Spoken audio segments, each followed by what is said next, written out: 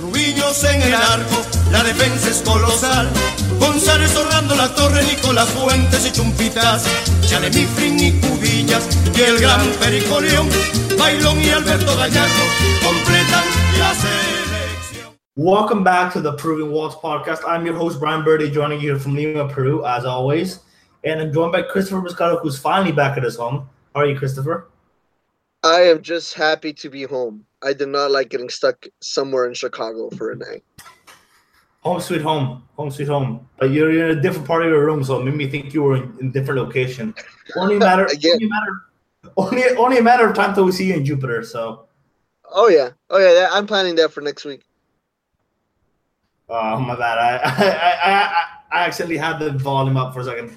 I don't know if you heard that, but I turned it down, so no worries. And as always, I'm here with Peter Galindo joining us from Toronto, Canada. How are you, Peter? I am well, Brian. Thank you. It is still cold. It's April. I hate this. I really wish I was somewhere warm right now because this is ridiculous. Wow, you don't want to come to Peru because it's not very warm here either at the moment. The winter never ended. Let me put it that way. The winter never ended. Still warmer than here. Yeah, no, for sure. I think match scarf to keep me warm. Oh, nice one. There it is. Well, sorry, I had to show that off. Sorry, guys. Well, Peter, if you want a warm place that I think that could be a good vacation place, if you want to avoid the cold, go to Nunavut. I think it's a good place. Yeah, I think so too. You might be onto something. Okay. Well, anyways, let's get on to business. So first, we're going to talk about Peruvians abroad. This is kind of something we kind of shoehorned in last minute because I realized there are two players we need to talk about. First of all, Miguel Trauco, who is not getting the game time at Flamengo that he wants because he's been frozen out by Paulo Cesar Carpegiani, who has now been sacked. Now, here's the question: Flamengo, we're really not doing that badly. There are some rumors, and this is just theories. This is nothing coming from the club at all. That he's been sacked because of his favoritism to local players, almost to the point that it's too much that he's not playing the players that he should be playing. Cuellar, Marlos, Trauco, who are on contracts making money and they're not getting game time. Do you think that might be the reason he got sacked instead of poor results? Peter, I'll go to you first. I mean, it's certainly one of the factors, I'm sure, because you saw that fans, whenever they were talking about Flamengo on Twitter or wherever, and also mentioned in Global as well, the fans were not happy at the fact that some of these international players, or shall I say foreign players, weren't getting any minutes. And it was made worse by the fact that the players that were getting minutes over them were really not all that good and not even like that much better. Like we're talking a massive gap in quality. So that was certainly a factor. But look, they also fired their sporting director. They really cleaned house. So clearly just how things, I think internally there were probably, differences between the board and obviously the coach and the directors and everybody else involved. That probably was a factor. And I mean, when they're playing in Copa Libertadores and after last year's underachievement and just the general underachievement of that club over so many years, they probably figured like, listen, we need to give ourselves the best possible chance because if we slip up in the Libertadores again at the group stage, this could be absolutely disastrous. No, I agree. And you also got to consider the money that the players are on. I mean, I'm pretty sure the board is going to lose patience if you're paying all these players and the manager isn't going to even play them. I mean, they brought Marlos Moreno, I think, for quite a bit of money. I believe he's on loan at the moment for Manchester City. And they brought him for quite a bit of money. And if I'm correct, he's played 1 or 2 games so far. I mean, state leagues or not, that is unacceptable. They're all money. I mean, you gotta make use of them. It's like I can't think of a good example right now, but it's like buying something really good or something really – I can't think of an example, but it's like buying something for lots of money and then never using it. Like, what's the point? Unless you're collecting, what would be the point of that? Christopher, what do you think on this whole matter? What do you think on Trauco and Carpegiani and his relationship with the foreigners?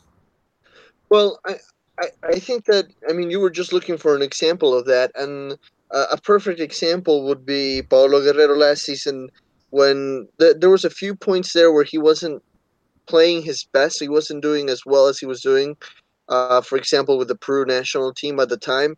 And the fans really came down on him because at one point he was the best paid player in South America. They were paying a lot of money for him, and he wasn't really performing his best. So it makes sense that if they would do that just on a because of a player, that they would do that to a coach that is benching not one player but a lot of different players, including our very own Trauco. So I mean, I haven't seen anything about them announcing a new manager, but hopefully, in the next person that comes, will realize who Trauco is and what he's capable of. Especially after these two friendlies that he just had with the national team, and hopefully he will get a few more minutes. But other than that, I mean, I just kind of figure I'd reinforce your point.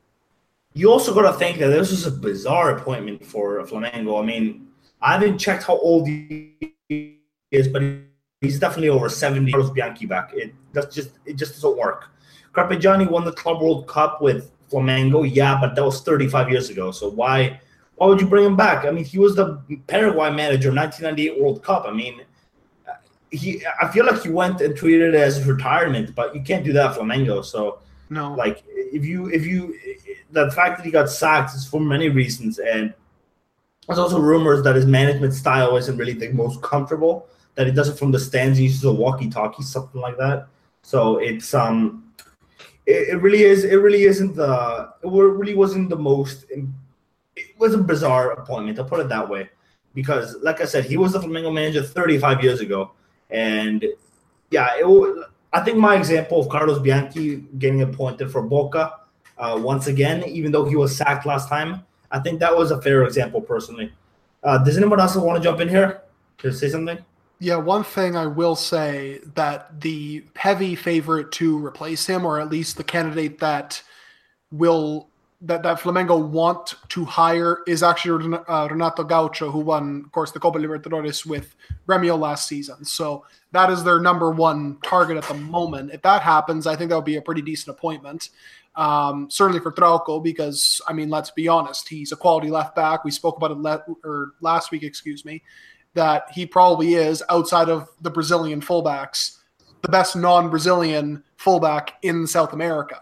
And the fact that Flamengo probably can sell him this summer, at least after the World Cup, for tens of millions of dollars, you have to assume they want to put him in the shop window a little bit and play him and get him up to speed.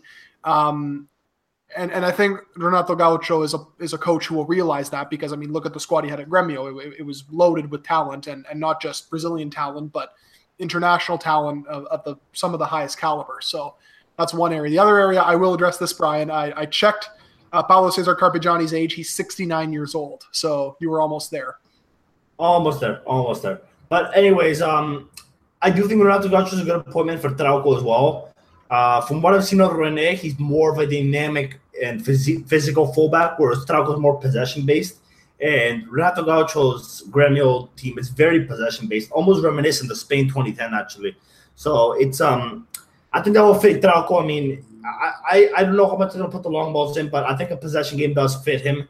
That's the kind of game he plays for Peru as well. Mm-hmm. I mean, I'm not saying Gremio and Peru are similar playing styles. They're actually very, very different, but they're both possession-based, so I think it could work. Christopher, I'll let you follow up on this point. How do you think a possession-based game like Spain in 2010 will work for a player like Miguel Trauco? You want to rephrase that question? Sure. So how do you think a possession-based game is going to work for Trauco? You see him playing a possession-based game for Peru, but now Gremio plays. They can play either a very dynamic possession game like Peru or a very slow possession game like Spain in 2010. How do you think that will work out for Trauco? I think it will be well for him. I mean, obviously he's shown what he's capable of, and I think Peru's a lot like in the national team, for example. Peru's a lot more comfortable when they have the ball, and it's all about that whole Peruvian style, that Peruvian waltz that we have developed. And I think that he is he's an example of that. Not only is he good at defense, but he's also creative when it comes to to attack, and so therefore that kind of style is really going to show him off. I think it's a step in the right direction for a coach to try to do that, and I think that Trauco would be an important piece of such a team. Now, here's the last question. I'll get back to you, Christopher. Would you think a coach like Renato Gaucho, who is at Gremio, the Copa Libertadores champions, would move to Flamengo for large sums of money and for a big club like with a big fan base over a club that is continental champions and probably one of the contenders to win it again this year, as well as the Brazilian League? Do you think he would take that? I guess you could say step down. Some people might disagree with me there, but I guess you could take that step down to manage a club like Flamengo that's as big and rich as they are. No, it's never a step down, because for me, there's no such thing as bad publicity, basically. And being at a big club with history, it doesn't even matter if the club's not really doing that well, which is not Flamenco's case in the right now, right? I mean, they made it pretty far into their state tournament, and I'm sure they'll have a decent Brazilian championship. But just because of the name, that really brings fame to yourself. That brings something to that coach. So to me, that's never really a step down. And obviously, it will be his job to, if right now we think that it's a mediocre team, or if it could be doing better, it will be his job to make it great again, per se. But no, there's a few teams, I think, that have that name recognition, that history behind them. Flamengo being one of them. You can argue Sao Paulo, Corinthians, Boca, River Plate, and so forth, Palmeiras in South America. That it's, for you coaching one of those teams, it's always going to be a positive thing. He's also a former player of Flamengo, which is I do want to bring up, though, that, and I just checked this right now, that Renato Gaucho is actually from the south of Brazil, which is, we're near Porto Alegre. So you got to consider that Grêmio, he feels closer to home. He's from, I think, Rio Capo do Sul. So I think it's something like that, but it's Rio Grande do Sul. Yeah, he's from the south. He's from the south of Brazil, and he's from the south of Brazil, and Porto Alegre is also from the south. I'm not sure if it's a suburb of Porto Alegre. I haven't really checked, but they're both near each other. That's my point. And I think that is another factor we have to consider. What do you consider moving to Rio de Janeiro, or would you prefer to stay at home? Or you would assume most of his family is around there. So I think it's another thing we have to consider in this. I think Renato Gaucho could definitely fit in. I think he definitely helped Trauco's game anyways. And yeah, if you guys have anything else to say, let me know. If not, we can move on. Do you guys have anything else? No, go ahead. Unless Christopher has something. Okay. Okay. Now we can talk about the other foreign player, or the other Peruvian abroad, rather. And that's someone that you probably didn't expect us to talk about pre-pod, but we're talking about Alexander Sucar, who is at FC Sion. Don't think he played more than one game so far. He's at loan, and he's not done anything. He's not played a game in a relegation threat in Swiss side. That is not a good sign. Now, luckily, he's only on loan, but I mean, Cristal have a striker, very similar to striker that's probably better than Sucar at the moment, and Manuel Herrera. If he is to come back to Peru, do you see him playing for Cristal or another club, or maybe an international club? I don't know. Christopher, what do you think? If you see Sucar playing for another club in Peru, what would it be? Do you think it will be a club like? Do you think you could play for Cristal, who already have a striker, or do you think you'll go to a club that needs a striker but have money like Garcilaso? No, I totally see him going to a different club. I think the problem was that he was a little too desperate to go out there and try himself at international soccer, and it almost feels like he just took the first opportunity that came, when maybe doing the same thing that other Peruvians have done in the past or did this season would have been a better idea. Trying to go to Mexico, trying to go to Argentina. I can kind of see him doing that, actually, to be honest, because I'm trying to think really. I mean, I guess Real Garcilaso. I don't know if there's other teams in Peru that are in real desperate need of a forward right now. Obviously, Sporting Cristal is the favorite to win the Torneo de Verano at this point, and I don't think that there's much that they're going to be moving from their main squad. just to make room for him, especially when he was the one that was desperate to go somewhere else. No, I wouldn't be surprised if he starts getting offers from maybe somewhere in Mexico, maybe somewhere in MLS. I'm thinking also like Ecuador could be a good market for someone like Alexander Zucar. I don't know what you guys think about that. I think that Argentina will be very suitable to his game because he's a very proven like nine, very physical. He's quite strong actually. He's not the strongest player in the world, but he's quite strong. I think that could help him in a league like Argentina. Now the thing is getting playing time. Because if he can't get in Switzerland, who knows if he's going to get one in Argentina? Peter, what do you think on all this? I think he would probably prefer to keep playing abroad just because, I mean, he pushed so hard to go to Switzerland to get that loan move. Yes, it hasn't worked out for him. He only has had 2 games. And it's really curious because when he got there for their winter camp, or, obviously when clubs in Switzerland or in Scandinavia and whatnot, they break for the winter because obviously tons of snow, you can't play, it's ridiculously cold.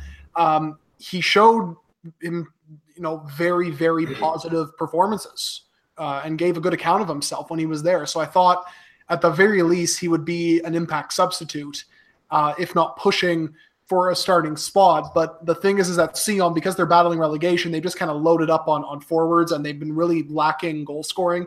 They brought in a lot of experience. They have Robert Aquafresca, who's like a Serie A veteran at this point. Yombe Mboyo, who is pretty experienced in Europe based on his resume, about 30 years old or something like that. So they're probably wanting to give more playing time to players of that caliber, as opposed to someone who maybe be a bit more of a project.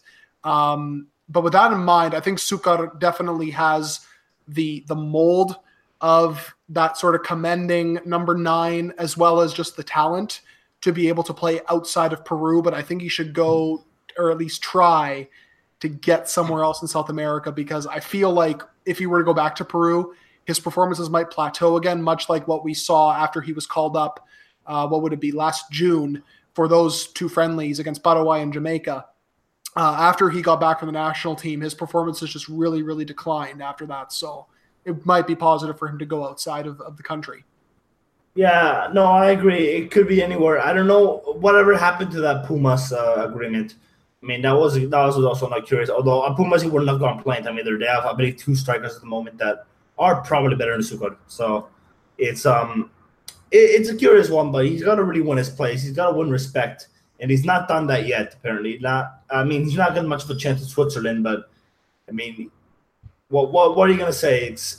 What's happened's happened, and he's just not done. He's just not done enough. And I really feel like Christopher said, maybe he took a decision too soon. Maybe he was way too rash in what he did. So if you guys have anything else, if you guys want to jump in, I guess we can move on to the Libertadores. No, okay.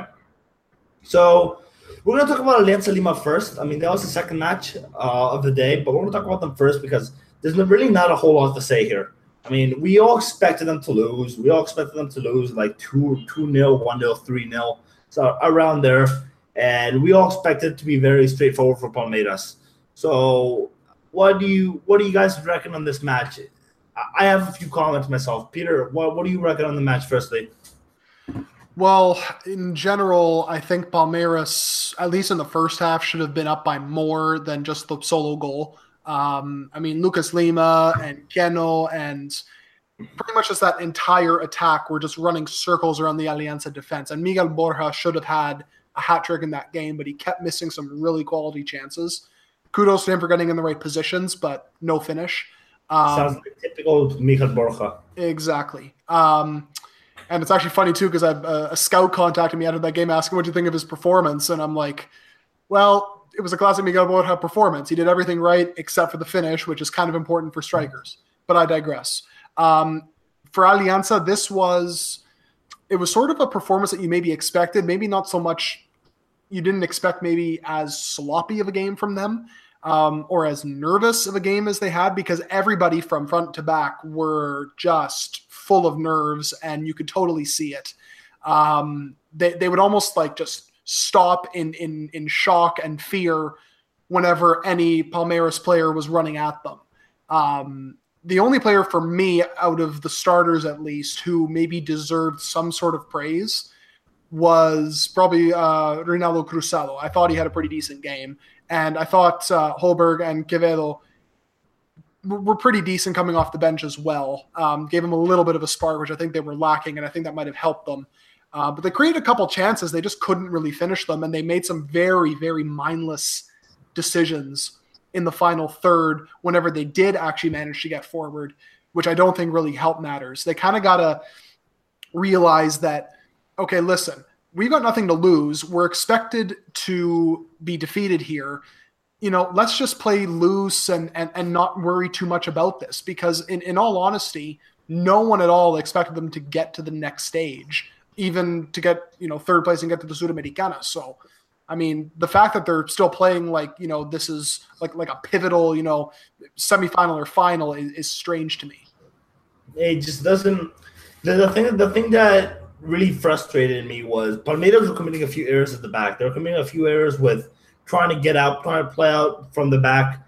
And Alianza took advantage of that. But the problem was, like you said, they made some mindless decisions. I mean, every time there was a clear open space where there's one winger who was really open, and they chose to shoot from outside the box rather than pass the open player. That could have been a goal. It just doesn't make any sense to me. It makes some team chemistry. It makes team chemistry just seem like pointless because it doesn't look like it's there. Another thing I want to say, Bengochea, I mean, he won the league last year. He did it well. He was effective.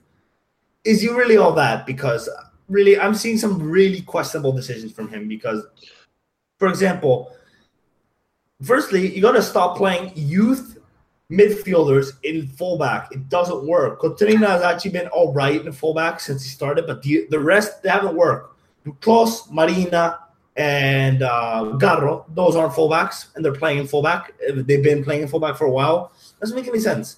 And it's not only that, but some of the players they brought in just doesn't make sense. They've tried to replace Aguiar, and they brought in a load of midfielders to desperately try to replace him. And the three midfielders that play nothing like Aguiar. So that's not work for them either. And don't even start me with the lack of the number 9. The best player is Posito, and I'm not saying this just for Christopher, but the best number 9 is Posito, in my opinion. Oh, yeah. They keep playing Leyes. And Posito, I mean, you could argue he's not the level of a team like Alianza or Municipal, but he's the best striker, though. He's the best striker they have. So why don't you play him? Why do you play the others? I mean, some really questionable decisions from Bengochea. It just doesn't make any sense to me. I can see Alianza going out of the group scoring the minimum amount of goals possible. And I'm not optimistic for this. I can see them maybe getting a draw or winning at the Junior at home, but that's it. I can't see them doing anything else. Christopher, what do you think on the Alianza matters as well as the match? Well, yeah, I mean, let's remember that Alianza's goalkeeper had a pretty decent night too. I think unfortunately, when your goalkeeper is the man of the match for your side, and there's obviously something is deeply wrong. I feel like Bengochea is kind of reminding me of Sergio Marcarian a little bit. There's that certain like being scared of something, like a very good one style. In all honesty, like Alianza Lima hasn't received that many goals, but the problem is that they like. I was listening to a statistic today. So far, Bengochea has played 4 international matches with Alianza, hasn't scored a single goal. Right? They scored 3 goals on him, only 3 goals in 4 matches. That's not too bad, but he hasn't scored a single goal. So therefore, how does he expect to get out of that group if he doesn't put his best people up front? Yeah, I mean, my man Posito should have been playing that game. But at the same time, why didn't Jover or Quevedo or both just go from the get-go? Why did he wait till what, like minute 60 to put him in, right? I mean, we were kind of thinking the same thing against when they played Boca Juniors just a few weeks ago. It's kind of like I really don't know what he's doing there, or what his logic behind those moves are. But other than that, I mean, yeah, it was kind of a miracle that Alianza didn't get destroyed. Gabriel Leyes had a horrible game to me. So did Velarde probably. Cotrina, like you were saying, young guy, just got destroyed. So, yeah, I mean, I think, yeah, like I said from the beginning, I think Alianza Lima's goal at this point is just to try to fight for that third slot, if anything, and not be afraid, like Peter said, or like you guys said, to try new things. I do want to follow up on one thing that Christopher actually just said, which I think is very interesting, and it kind of speaks to what I said earlier as well.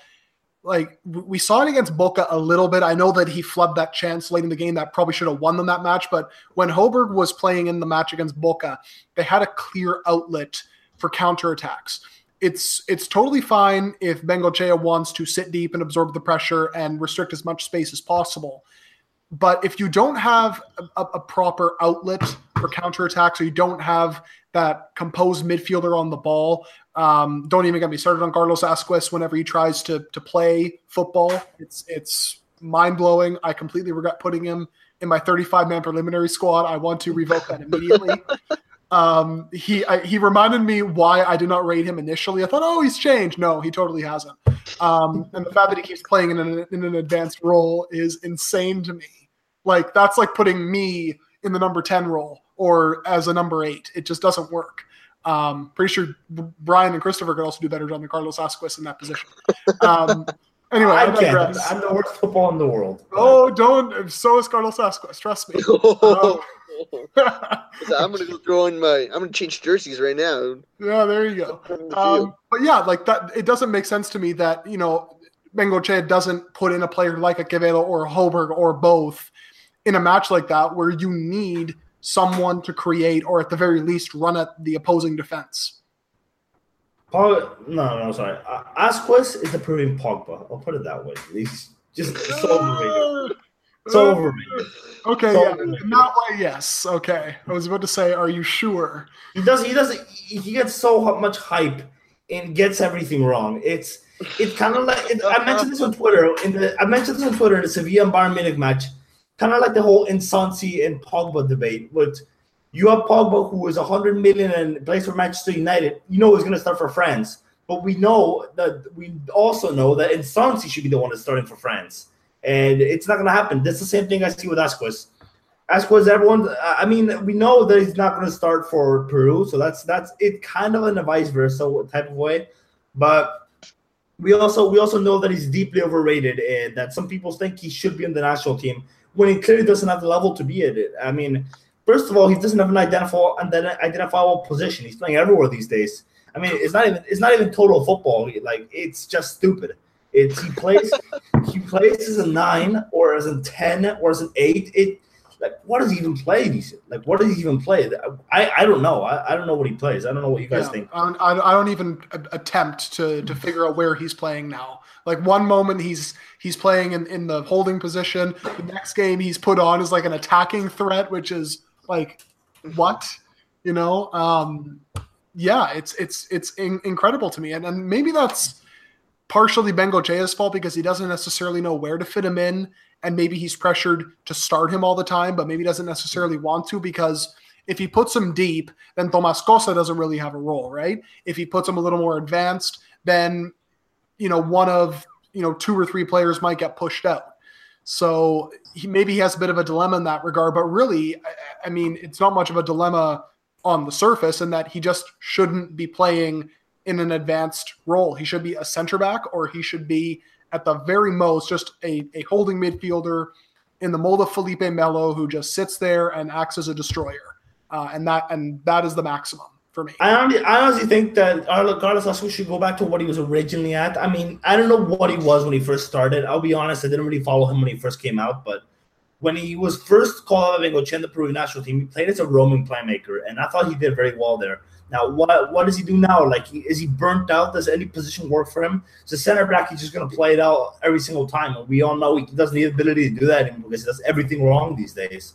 So what is – I don't know. This is a debate for another time, I think. But this is really – it's mind-boggling. And, yeah, I don't know why anyone would think that he should be in the national team, because he clearly doesn't have the level. And he's not doing – he does have the level, but does not have an identifiable position. He isn't filled with confidence, and I mean, it's frustrating because he has the level. He could be the best player in the division if he wanted to. He's not. He's not even close. So it really speaks for how much effort it's putting in. Reminds me a lot of Paul Pogba. It really does. It doesn't. I'm not talking about him doing dabs. I'm not talking about him doing dabs and painting his hair different colors. That'd be Ruiz. But Ruiz is actually a good player. It's the only difference. Boom roasted. Okay, now we can talk about Garcilaso versus Nacional. Another disappointing match, but I guess I'll start with this one myself. Garcilaso were disappointing on the night. I'm not having that they couldn't break down Nacional because they clearly did. They just missed a load of chances and they were extremely wasteful. So I'm not giving any credit to Nacional. I thought they were pretty poor as well. I thought they were actually good on the counter, and that's that. I thought they were poor otherwise. But Garcilaso needed to take advantage of that match, and they needed to win. And I'm not going to say they need to win yet, but they could lose, and they also needed to make sure that they score those goals, and they did not. I mean, I know that's very Michael Owen-ish, what I'm saying right now, but they needed to score the goals that they wasted. It's that simple. I know it sounds very obvious, but I mean, there's no other way to put it. Nacional also made the same mistake as Santos that they got to Cusco the day of the match. It was the day before the day. They were in Lima today. Luis Aguirre got an ovation from the Alianza fans, deservedly so. But it was a disappointing match. But I don't think the draw is the worst thing that could happen for Garcilaso because with the winning against Estudiantes, which you'd still assume they will get because of the altitude, even despite this match, they're probably going to go through a third. Because Nacional are sitting at 2 points at the moment, and I can't see them getting a win. They could get a win, actually, in Argentina. But at home against Santos, I can't see them winning because the thing I was going to mention about Garcilaso is that their best chance at a point is in Uruguay. It's not that I think Nacional are a poor side. It's just that I think they're poor at home, which is different. Because at home, in the last 2 years, and this includes this year, they've not been very good. And they're not very good at scoring goals either. They're very much an effective Uruguayan team, kind of like Alianza Lima. So it's our style is very similar, and I don't think that a draw is the worst thing that could have happened for Garcilaso. So I think that if they lost, that was that because Nacional would have leapfrogged them in the table, and I don't think third would have even been a possibility because, I mean, we're gonna assume they're gonna lose in Brazil. Let's just assume that. But in Uruguay, I'm hoping that they can get at least a point. What do you think, Christopher? Well, I think regardless of the lack of goals, I think it was a pretty exciting game. And it was just like, I think for all of us, it was like, when is Garcilaso going to score? When are they going to score? Like, they were so close. And at the same time, also, Nacional had a few chances. Nacional came to Cusco very defensively, very much scared. And at the same time, Garcilaso also felt a little bit hesitant, at least in the first half. It was like, they too were scared, even though they were the ones at home. Those two things kind of balanced each other out, where it wasn't like someone was playing too defensively and the other ones was, like didn't have any opportunities. It's like both teams really had I don't know. I think at least I enjoyed the game. I think it was a pretty game. I think it was cool. It was nice to kind of see both sides go back and forth. But other than that, I don't know. To me, I would agree with you in that, no, the 1 point isn't enough. I mean, it's good. It's better than 0, right? But this is not Alianza Lima Boca Juniors, right? Like, this is Real Garcilaso at home in Cusco against Nacional. A Nacional side, like you just said, is not that great. And it's unfortunate. I think this was a really good chance for them to get ahead. And, winning that game would have meant that they probably could have moved on to the next stage, but I honestly don't see him doing it anymore, unless a few things happen that are not so much in their control per se. But well, other than that, I think what's his face, Landauri had a pretty bad game, but Ramul had a pretty good game. Yeah, I think those are kind of my highlights for that. And I also want to mention that I mentioned this earlier, but the Garcilaso are probably going to have to get a go on Uruguay. And then I mentioned that they're probably going to be their current rivals against Nacional if they want to get through to the next round. I think that third place would satisfy me better than the last two Peruvian teams. I mean, in 2 games, in 3 games, Garcilaso have done better than all the Peruvians has combined last year. So I guess this is something we're going to be excited about. But again, I'm just trying to think as positively as possible. I mean, I don't think the draw is the worst thing that could have happened, like I said. But I, like Christopher also mentioned, I expect so much more. Peter, why don't you give your opinion on all this? Well, I agree with Christopher in that I think that not winning the game rules them out potentially for actually getting to the next round of the Libertadores, which could have actually been possible had they had 6 points after 3 games, with still Estudiantes to come, with the chance to grab points in Uruguay. Very easily could have ended up with 10 points or so, which obviously could have been enough to get through. But if you're looking at the preseason expectations, which I will agree with you on this, Brian, the draw isn't the worst thing because they still don't lose any ground to Nacional. They still have opportunities to pick up points. But just the way that they played was disappointing, I think. I totally agree. Like that to me, what was the most disappointing aspect of it all? If they played well and drew, okay, fair enough. You gave it your all. Yeah, you had the altitude advantage, but regardless, it still would have been fine. I know you tweeted this, Brian, and I will back you up on this because I am a massive fan of him. They missed Gustavo Dulanto a lot in that defense. It was a bit of a mess. Nacional had a couple of very good chances. If it wasn't for a couple of lucky misses and or hitting the post, they probably would have ended up getting their goal and their eventual win. Juan Lojas is not good at all, especially when you compare him to Dulanto, who should actually be back this week. And I know he was on the bench, but I'm sure they didn't want to risk him completely because knee injuries are a bit complicated. But the final thing I wanted to point out on this, which again you touched on, when Garcilaso got into the final third, whether it was Landauri or Vidales or Ramua, whenever there would be time on the ball and they could just keep it and circulate it around and really tire out the Nacional defense and their midfield, they just shoot it long aimlessly. And that to me was a mistake because, look, the longer you hold on to the ball, right, the more tired they get and the more focused they have to be. There's eventually going to be a lapse in concentration, and that is where the chance comes. And I thought that Ramua, as active as he was, tried to force too many passes. And that was very disappointing to see because he is obviously a quality player. Maybe not his best game, but overall, just disappointing all around, really. Yeah, no. For me, the best player in the match was Johnny Vidales, who I thought was the only one that was looking lively in attack, the only one that was looking unpredictable.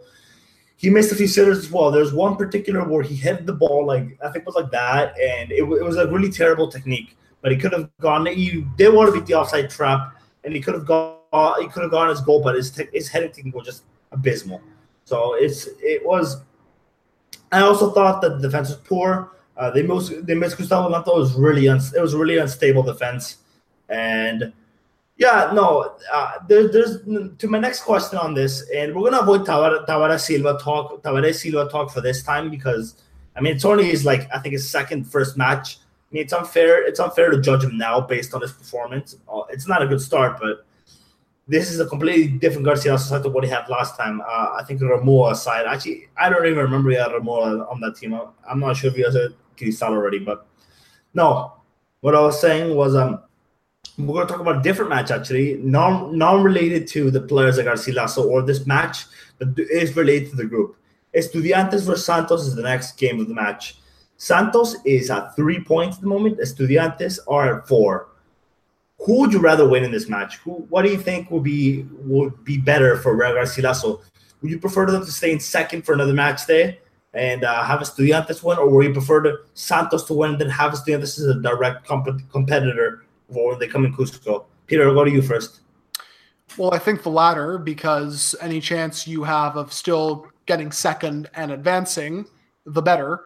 I think it's a bit of a defeatist attitude to say, well, okay, let's just toss, let's hope that Estudiantes let's hope Santos win, because if Santos wins, then you are leapfrogged and you're suddenly 2 points back, which puts the pressure on you to get those results.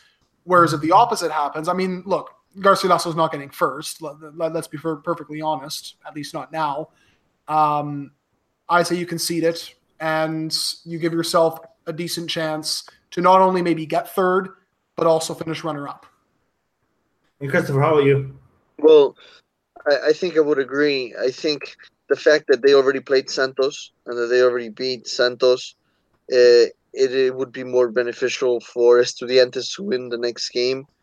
So therefore, their game against Estudiantes at home will probably be, or hopefully be, a more relaxed, not so defensively packed down Argentine side that they would have to face. And so I think that would, Estudiantes kind of having 7 points if they win will kind of make them feel like, we're basically there. So therefore, by the time that they get to Cusco, Real Garcilaso will probably have a better match. And I think that scenario I would agree with Peter, they could probably finish runner-up if something like that was to happen. But if Santos wins, then the Real Garcilaso gets leapfrogged, and then after that, it would be really a tough fight against Estudiantes once Estudiantes gets to Cusco. And if I'm correct, Estudiantes is the last match for Garcilaso. Peter, if you can check really quickly while I'm talking, I guess that would be nice. But it is one of the last matches because I believe Nacional is the next match again in Uruguay, if I'm correct, and that's going to be another key match. Garcilaso can get a point there, then they're in good grounds. But like you guys mentioned, I think it would have been better for Garcilaso to win yesterday. So their schedule in from match day 4 to match day 6, they go to Nacional, then they host Estudiantes, and then they go to Santos on the final day. So they've got to really take advantage of the next 2 matches then. There's no other way around it. Yeah. Santos, I can't see anything from Santos. They shouldn't expect to get anything from Santos. I mean, they can believe in themselves. They're going to try, but they shouldn't expect to rely on it. That's my point. Because they're probably going to lose that, in all fairness. So, I guess we can move on now to the questions. Peter, can you get up the only question we got? I can. It is right here. And we got it from actually a friend of the show at Rick AFCA. And he asked us actually a Libertadores themed question. This might get a little complicated, so bear with us. But he wanted to ask us a question about the future of Peruvian football. And in how many years can we finally see Peru-based teams fighting for the Libertadores title? I will give my quick answer before shifting it over to you guys, and in just that it is very complicated and it is next to impossible for them to possibly fight for the Copa Libertadores title. So with that, I will pass over to you guys. I guess, Christopher, if you want to tackle this question first, go ahead. Yeah, no, I think that Edwin Oviedo, the Peruvian FA president, is doing a lot of good stuff to bring reform that will help Peruvian football, from youth system leagues and making the clubs be more professional. But honestly, we're barely. This is the beginning. We're barely getting started. We gotta hope that in the next 5-10 years there will be some fruits to all of this labor. But honestly, I don't see anything in the near future where we will say, oh yeah, there's going to be this one Peru side that's really just going to kick trash at Libertadores, to be honest. I don't think that there's going to be any that's going to fight either. I do think that it is frustrating how these Peruvian clubs handle, because they could be doing so much better. It's not that I think that they're useless. I think that their transfer are useless, because Alianza had, since I think the Apertura 2017 when they won, to prepare for this Libertadores, and the new reinforcements, most of them except for Thomas Costa, have been trashed. So it's terrible. Garcilaso's reinforcements have been terrible as well, I gotta say. I mean, I as much as I like Landaude this season, as much as I like Duranto's really the only one that I can praise, because Landaude is not really an upgrade. I mean, he's a good player, that's that. And they lost Carando as well, Danilo Carando, who I think could have made an impact. Now they brought in Diego Mayora, who is a massive downgrade. And I honestly don't think that is good transfers. And there's also Lau in 2016. I mean, they were the best Peruvian side in a long time, and they weren't in any continental competition. They were in the Sudamericana, but they played in it after they've lost all the players. So it's frustrating